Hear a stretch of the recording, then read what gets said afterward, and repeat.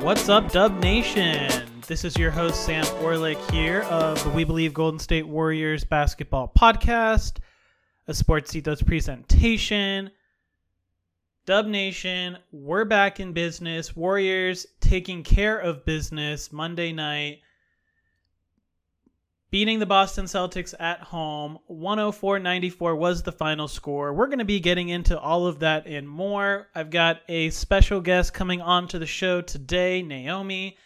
So without any further ado, let's get right into it. Hey, Naomi. Hey, how are you? I'm doing great. How are you? I'm good. Anyways, let's talk some Warriors here. Yeah. What a game. And what a momentum swing here. Yeah. Before we get into all of that, though, I was curious, kind of coming into this series against the Boston Celtics, like what were your thoughts and what were you kind of feeling coming into all of this before we even, really got into it? Yeah. When the Celtics won Game 7 against the Heat, I'm not going to lie, I was a little nervous. A lot of teams have size against the Warriors, but the Warriors are so good at using their agility to break down other teams' size. But the Celtics, I have always thought with Tatum and Smart and Brown, they use their size, but they also have agility. They're more like Kevin Durant's, which scared me just given how small we are. So I definitely thought it was going to be a tough series and would have preferred the Heat for a matchup, but I thought it was going to be fun to watch no matter what. Yeah, for sure. I think that's pretty spot on. I think, I too was hoping for Miami, but knew Boston would be the better opponent, make for a more enjoyable or more competitive series. I definitely had the Celtics pegged in the first round as the team to beat. Yeah. And even over the last few years, we only played the Celtics once or twice a year. So those have been some of the more competitive regular season matchups. One thing that surprised me in this series, not necessarily in any one specific game, is the Celtics' inability to stop Stephen Curry, which we really didn't see them being able to do anything to slow him down until Game 5, this most recent game. Yeah, it's true. And a lot of the people then last night were saying, this is why they didn't try to face guard Steph Curry and stop Steph Curry, because the Warriors have so much other talent. And I think that that's what I've always appreciated about the Warriors, is that they have this all-star power in Stephen Curry, but he could care less about his game stats. He's more about just as long as the team gets the W. So when his shots weren't falling last night, he found other people that could make it happen. And I mean, Wiggs had a hell of a game. But yeah, I think, Steph Curry has always been seen as undersized, but he's bulked up and he just is. And he is Steph Curry. He is the man. He's unstoppable right now. There's nothing else. I got no words for it. Yeah, Curry, third leading scorer after the incredible Game 4 performance. 16 points for Curry on the night, but you had Wiggins with 26, Klay Thompson with 21, Gary Payton II with 15, Jordan Poole with 14. Yeah, I mean, and Gary exactly. Payton's were quiet. Yeah, exactly. Yeah, but it's all easy shots at the rim, right? And that's what you're talking about. Yeah, he hit 1 3, I think. Yeah, 1 for 3 from 3 for Payton. And that's what makes the Warriors so dangerous. When you try and take away Curry by face guarding him or blitzing him or double teaming him to get the ball out of his hands, the Warriors are so good at taking that advantage, turning it into a 4-on-3, 3-on-2, 2-on-1, whatever, in a half court set and just getting layups. And so you're right in that Boston really wanted to do everything in their power to not let the Warriors do that, because then it's just layups. It's just a layup line. Doesn't matter how well you're shooting or not. Guys are just getting open looks under the hoop. And then Peyton and Kevon Looney just have so much patience as finishers that even when you have Robert Williams lurking, Derek White, Marcus Smart, I mean, the Celtics have legit above the rim athleticism, guys who can get 3, 4, 5 blocks in a game single-handedly, but just having the patience, negating the shot blocking, or one of them baits the rim protector and then passes it off to the other, and it's just easy money. Yeah, well, and everybody's been talking about Draymond Green prior to last night's game and how he hasn't been showing up on the stat sheet. And I will definitely say, I love Draymond Green. I will stand behind Draymond Green until I'm blue in the face. He definitely was not at his peak in the first 4 games, I would say.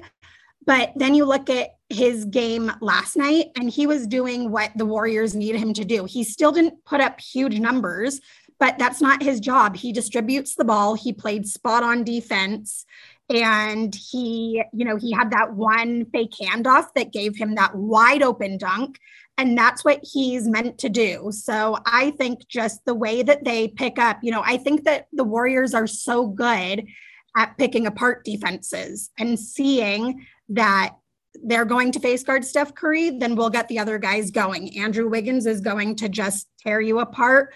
Draymond Green will show up when necessary. He had that dime to Peyton that gave him the easy layup. So, yeah, I mean, it definitely didn't work face guarding Steph Curry. Steph Curry's line was not what you want for Steph Curry if you're a stats person, but it got him the W, and everybody else's stats were phenomenal. So, yeah, and if I'm not mistaken, Green scored all 8 of his points in the first quarter, which is fine for me. He set the tone at the start of the game, and that's one thing the Warriors, not necessarily against Boston, it's been kind of hit or miss, but throughout the playoffs, they've been a really slow team in first quarters, getting behind early and taking a little bit of time to kind of wake up or shake off the rust or just get engaged.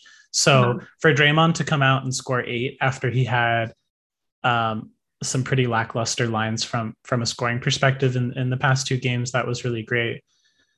And Steph Curry, 7 of 22 from the field, 0 for 9 from 3. Actually, his record of 233 consecutive games with at least one 3-pointer made came to an end.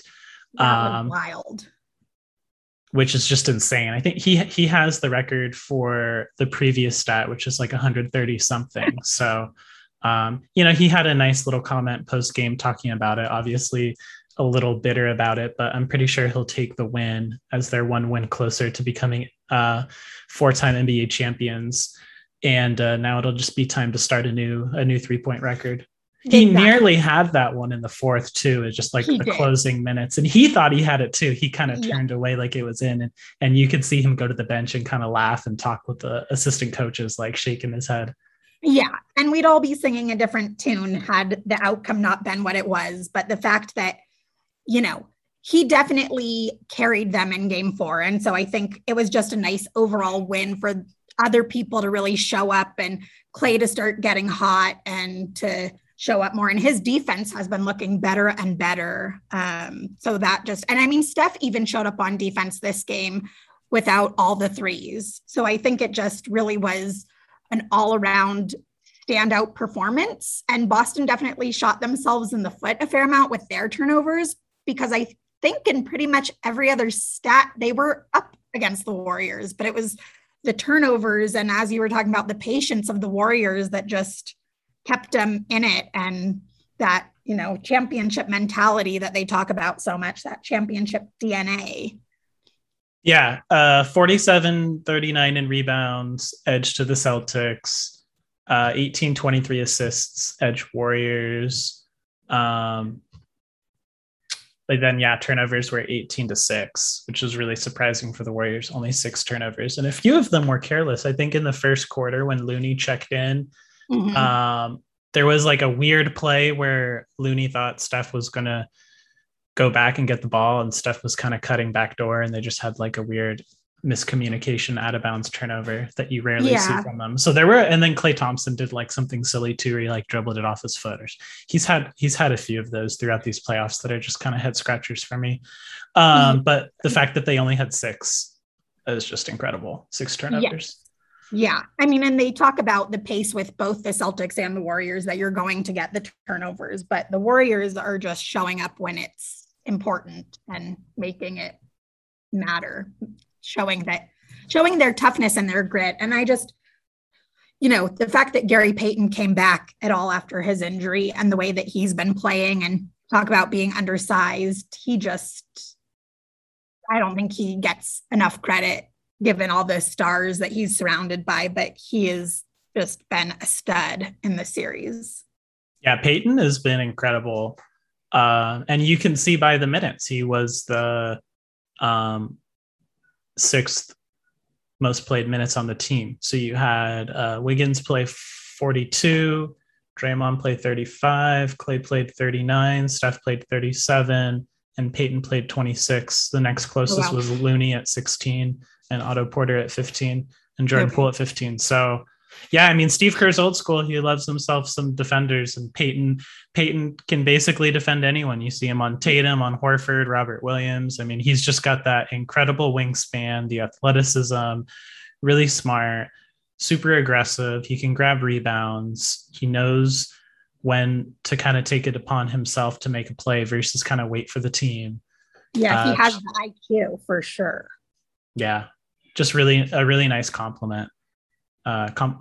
His skill set just really complements everyone else. And I mean, I think Steph Curry is underrated as a defender, definitely. In the last few years, as he's bulked up and gotten a lot stronger, he does get beat. He does have mental lapses at times, but he also does a really good job playing in the passing lane. Sure, when Marcus Smart's going downhill and they're playing one-on-one, Curry's not going to be able to do that much, but he does come up with a lot of big defensive plays throughout the game in different situations. He's just not necessarily like your point of attack defender. Right. Well, and it's interesting, even like with him and Poole on the court, just seeing the difference, because I feel like even a few years ago, Steph was more like Poole because of his size and just, not totally the age difference, because I think that Curry has always been better than Poole, but I just think that as far as the size and seeing some of the lapses that Poole has reminds me of Curry before he bulked up and before some of the championship status. So it's interesting to see that difference on the court and just really see right there how far Curry has come.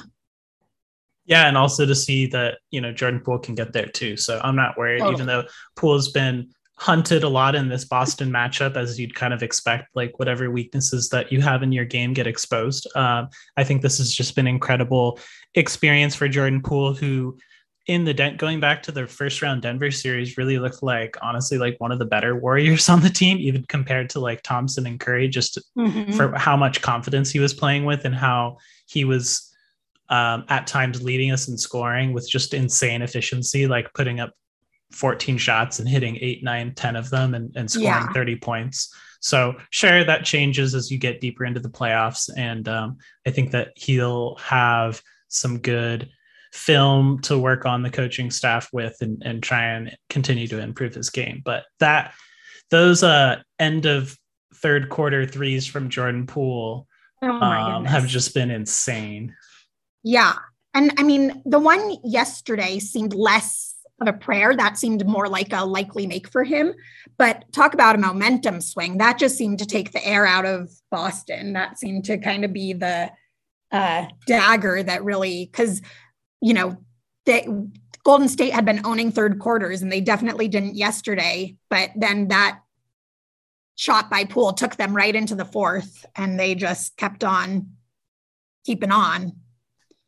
Yeah, 100%. Warriors gave up the 16-point lead. Boston took the lead.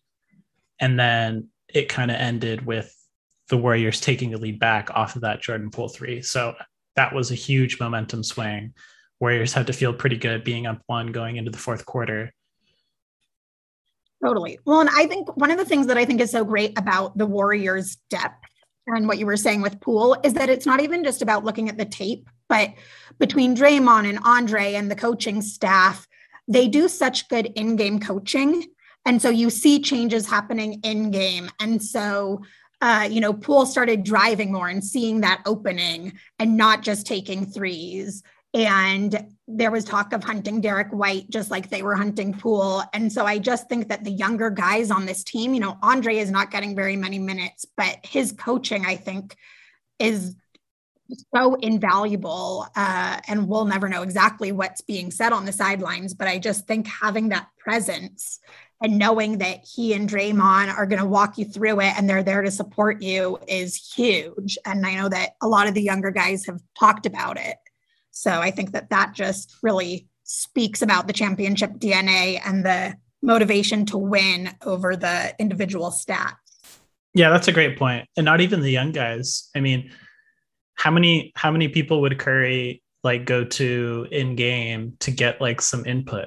Right. Yeah. And Andre's definitely on that short list of people who, and you'll see them kind of talking at times if Curry's kind of struggling or whatever, Andre will kind of pull him aside and, you know, saying offer whatever he has to say, but they have his ear, you know, they respect what he has to say. And that's really why they signed him and he's there and available. Sure. It would have been great if he could have been a little bit more healthy and more available, but the Warriors have had so many pieces and options for Steve Kerr to roll out there that just having him on the bench with the experience that he has is invaluable.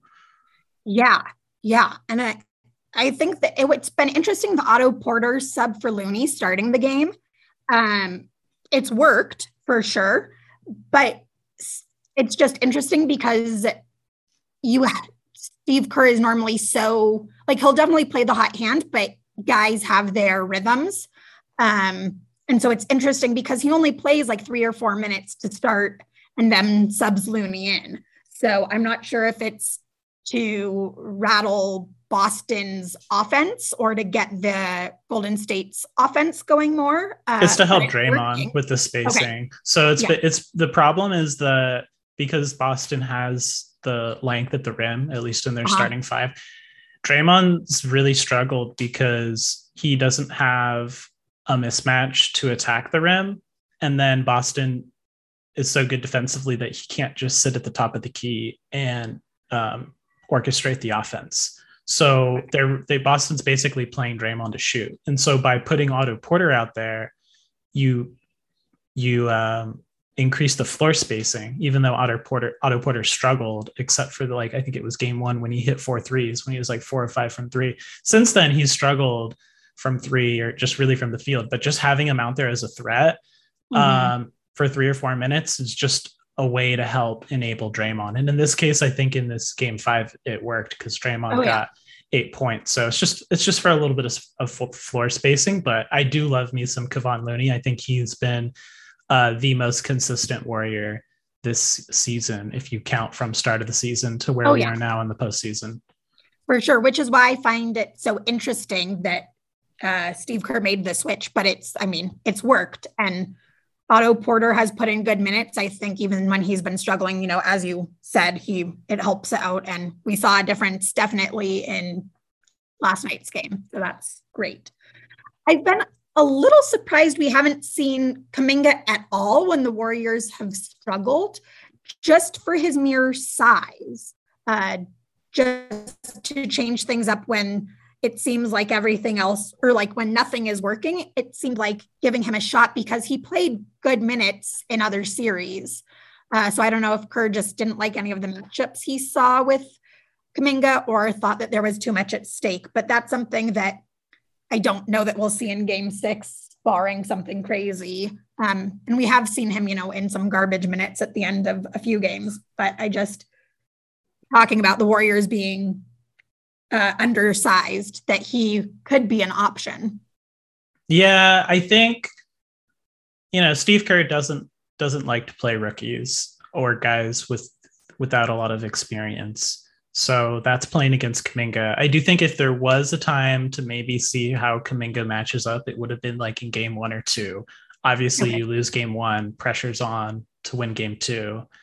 And we got down early 2-1. So it does make sense on paper that the Warriors struggled, you know, above the rim with athleticism, matching up with Boston, and you'd maybe put in the most athletic player on the team to see what he can do. But Kuminga has just shown flashes, but he's never put together a consistent effort defensively. And I think that's what Steve Kerr has been really trying to figure out this whole series is just defense. He doesn't care about the offense. The offense is going to come. It's all about, and we just saw it in this game 5, right? The Warriors shot 9 of 40 from 3 as a team, but still had 10 more field goals. And Boston shot twice as many free throws, 21 for 31 versus 13 for 15. But it was the 18 turnovers. And then on those turnovers, the Warriors just got dunks and layups. And so, sure, Kuminga probably, and, you know, Draymond, we're seeing Draymond a little bit past his prime, not being the above the rim defender that he was the last time that the Warriors were in the finals. I mean, Draymond used to be the kind of guy that you'd expect to get 3-4 blocks a game. And he does get some pretty incredible closeout to a 3-point shooter and block a shot, but he's not really getting the right at the rim shot blocking that we saw when he was a little bit more fresh. And so, sure, maybe Kuminga has a couple highlight reel blocks, but he also gets burned a lot and he has trouble staying locked in. So I think that was the thinking there, is just too much on the line, hasn't proven himself yet, and not really feeling risky enough to roll him out there and see how it goes. But I do love Kuminga. I think Kuminga's got incredible ceiling and floor as a young player. I'm really happy that they drafted him. And, you know, at times throughout the regular season, he was kind of unstoppable, right? Whether he was starting or coming off the bench, he just put his head down, get to the free throw line, finished inside so nicely, you know, able to hit an outside shot, hit a three, make some plays. I liked all the young players. Moses Moody was really good as well. Yes. So I think that the Warriors have an incredibly bright future with some of this young talent that they've got. Definitely. Yeah. And Andrew Wiggins just has really been steady Eddie. He had a lackluster, perhaps, second half of the season, but has shown up in the postseason for sure. And just on both ends, I mean, Clay has showered him on his defense, saying how nice it is for Clay to not have to be on the best guard. But it just, I mean, that really showed up last night and has been showing up consistently. Yeah, Wiggins, in my opinion, has been the second best player on the Warriors this postseason. Just everything he's been doing has just been absolutely incredible. And it's interesting because he hasn't been able to hit a three for his life lately, but he's still finding so many ways to be successful. In this series against Boston, he's only shooting 25% from three on like 5.5 attempts. So you just think how much easier this all would be if he was shooting closer to that 40% that he was putting up through the regular season. And I was a little disappointed too, after we got all-star starter Wiggins. He did kind of take a little bit of a nosedive from a consistency standpoint offensively. I mean, the defense was always there, so that was never in question. I think he just got tired. I mean, he's playing the most minutes in this series. So Steve Kerr has been asking a lot of him because we really need him out there all the time. He's basically on the floor whenever Jason Tatum's on the floor. Right. Well, it's interesting. I think the three became less pivotal. It's helpful for sure, but having Clay back hitting more, I think, makes Andrew Wiggins' three less pivotal. And as we've seen, he's finding so many other ways to score and is a threat in so many other ways. And I don't know the actual percentage, but his free throw seemed to have his percentage must have increased from the regular season. So that is good, because if he's driving and getting the and ones or getting the free throws and getting at least 50 to 75% of those, then that's helping out for sure. Yeah, he's at 69% this series, which is pretty good. 1.8 out of 2.6. So not bad. I think in the regular season, he was shooting in the low 50s at one point. Yeah.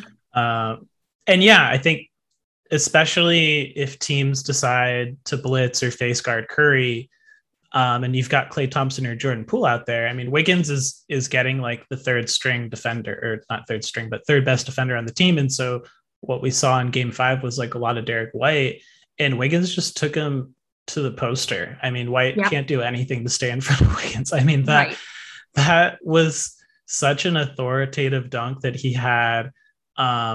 He was like on the left wing, and he just took White right to the hoop and rised up, and just such an incredible dunk. And you just see his explosiveness. And so that's why the Celtics really didn't want to try and face guard Curry, because then it just opens up everything else and everyone gets these easy looks. But I understand on the Celtics side, because you just gave up 40 plus points from Curry. So what are you going to do? Go into like pivotal game 5 and let him do it again? Like, you got to do something else.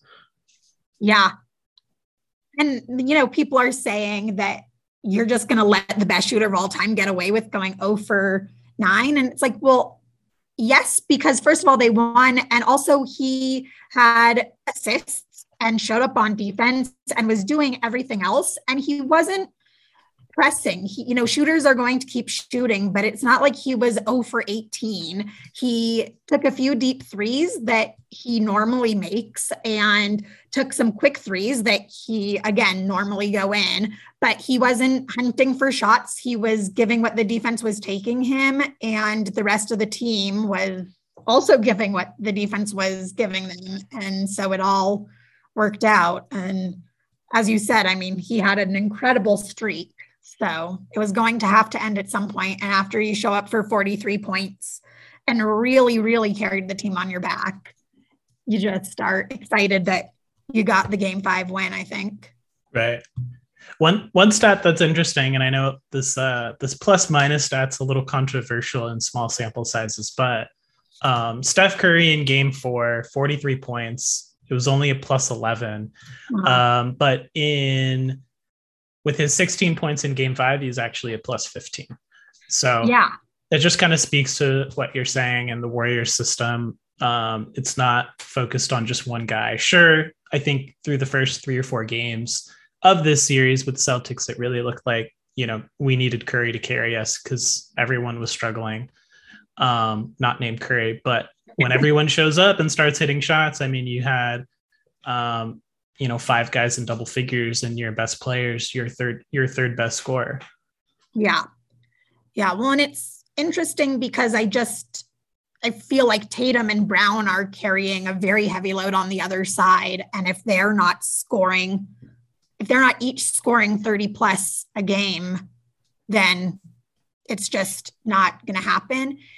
And to leave 10 at the line in a finals game, that was the point differential at the end. So that's huge.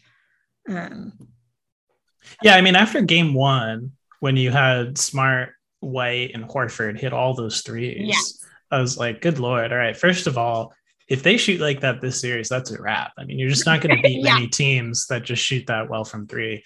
But second of all, is like, these guys aren't volume scorers. They're role players. They can step up, but I don't expect them to shoot like that throughout the series. And sure enough, their offense kind of dwindled at times. And, Tatum's averaging 41 minutes a game in this final series, and Jaylen Brown's at 38 minutes. So the Celtics just have a much shorter bench rotation, relying much heavier on their stars. And so that's what you start to see in the fourth quarters. If the game is close and it's, less than 5 minutes left in the game, like they don't have the legs. Their shots are short. Right. They're missing free throws. They're turning it over. But if they're feeling good in like the first 2 or 3 minutes of the fourth quarter, like we saw a few times, they blew us out. So it's interesting to see that when they were locked in and engaged, that they were able to do so well, like at the beginning of fourth quarters. But if we were able to hang in to like the second half of the fourth quarter, they just ran out of gas and they just didn't have as many options. And they're just, they're still a young team. This is these guys' really first time being on this stage at the finals. And this is the process. This is what it takes. This is what you have to go through. It's really, really hard to beat the Golden State Warriors. Yeah, most definitely. It's also interesting, having a series versus playing one game, because the Warriors have faced a few teams who just have hit fire from the 3-point line that don't normally hit fire. And in one game in the season, it can flip the standings. But in a series, it's unlikely that Horford is going to hit a ridiculous amount of threes every game. Right. 6 threes, which he's never done in his career before. Right. Yeah. Like that's just not going to happen 7 games over and over. So you let it happen one game and you shake it off and you keep on keeping on and you let the averages do what they will. And I think that, just like Steph not making a single 3 last night, the averages are going to shake out. He'll have a monster game 6 or he'll have an average Curry game 6. And But yeah, when you play a series, everything is going to work out as it should. So what are you thinking here as we're back in Boston for game 6 on Thursday? You think the Warriors are going to be able to close it out? Or are you expecting kind of a bounce back performance from Boston? I think that Boston felt like they had the reins when they took control in the third quarter of last night's game. And to lose it, I think that it took all the momentum out of their sail. I think that they will show up. I think that they will play a tough game. But I think that, as we've talked about, they're Tatum and Brown, they're tired. I think the Warriors have kind of figured them out. I feel like the Celtics have tried everything on defense. And if they're face guarding Steph Curry, other guys are heating up. If they're not face guarding Steph Curry, he's going off. So it's going to be a tough match, but I think the Warriors are going to close it out and just use their championship DNA to not play a game 7 and just to bring it home. Yeah, I think you hit the nail on the head. That was the Celtics ace in the hole, was to blitz Curry. So I don't see them being able to make any kind of new adjustments defensively to try and stifle the Warriors. I think the Warriors have kind of figured out the Celtics now. I think you're going to get a big bounce back game from Steph Curry, who typically doesn't go 0 for from the 3-point line consecutive games. In fact, 233 times. So, and I think I just would like it not to come back to a game 7 because, game 7's anything can happen. You kind of throw everything out the window. So would really love to see the Warriors close it out in 6. Maybe we'll get the game 6 Clay going and Clay will have a big breakout moment. I mean, he, like you said, his defense has improved over Jaylen Brown. I think we saw some good adjustments from him in game 5. His shooting's been more consistent. So Clay's been locked in. It would be great to see Clay maybe have that like 30-40 point kind of explosion that he can kind of really enjoy being back in the stage, but also he could also just score 15 and play really good defense, and that's fine too. I mean, we don't need one guy to step up for this team to be successful, and that's the nicest thing, that they all pull for each other. Everyone wants everyone to be successful. You just want to get the win and enjoy that success as a team. It's so true. I do think we will see longer minutes for guys, that Steve Kerr is going to kind of sell out for game 6, and that if somebody's got a hot hand, that they might not see their normal rotation minutes, that, Jordan Poole might be on a shorter string if he's being beat defensively, and Steph Curry might play more minutes than normal. Wiggins might be pushed even farther. So I think that will be a change, because I think that the Warriors don't want it to come back either, as nice as it is to win on home court. I think, as you said, game 7s are always dicey. So if it's looking like we can close it out, then I think Steve Kerr will go all in and play the hot hand. Yeah, I agree totally. One kind of side story I wanted to share that was funny. I'm not sure if you heard about Fake Clay before game 5. So this guy, apparently his Twitter handle's at Big Dawes TV, and this guy shows up to Chase before game 5, walked through 5 layers of security guards who willingly let him pass through security without asking for an ID. Right. And then started to take shots on the court for about 10 minutes before he finally gets caught, escorted out of the arena. And now I guess apparently he's going to be banned for life from Chase. The picture is absolutely hilarious, though, because I mean, he's not Klay Thompson, but he looks pretty close to it. He's got the goatee. Just super funny story that this guy was able to do that. And also just a little bit of a poke at the Chase security, I guess, for not really realizing who Klay Thompson really is and not asking this guy for an ID and letting him walk all the way through.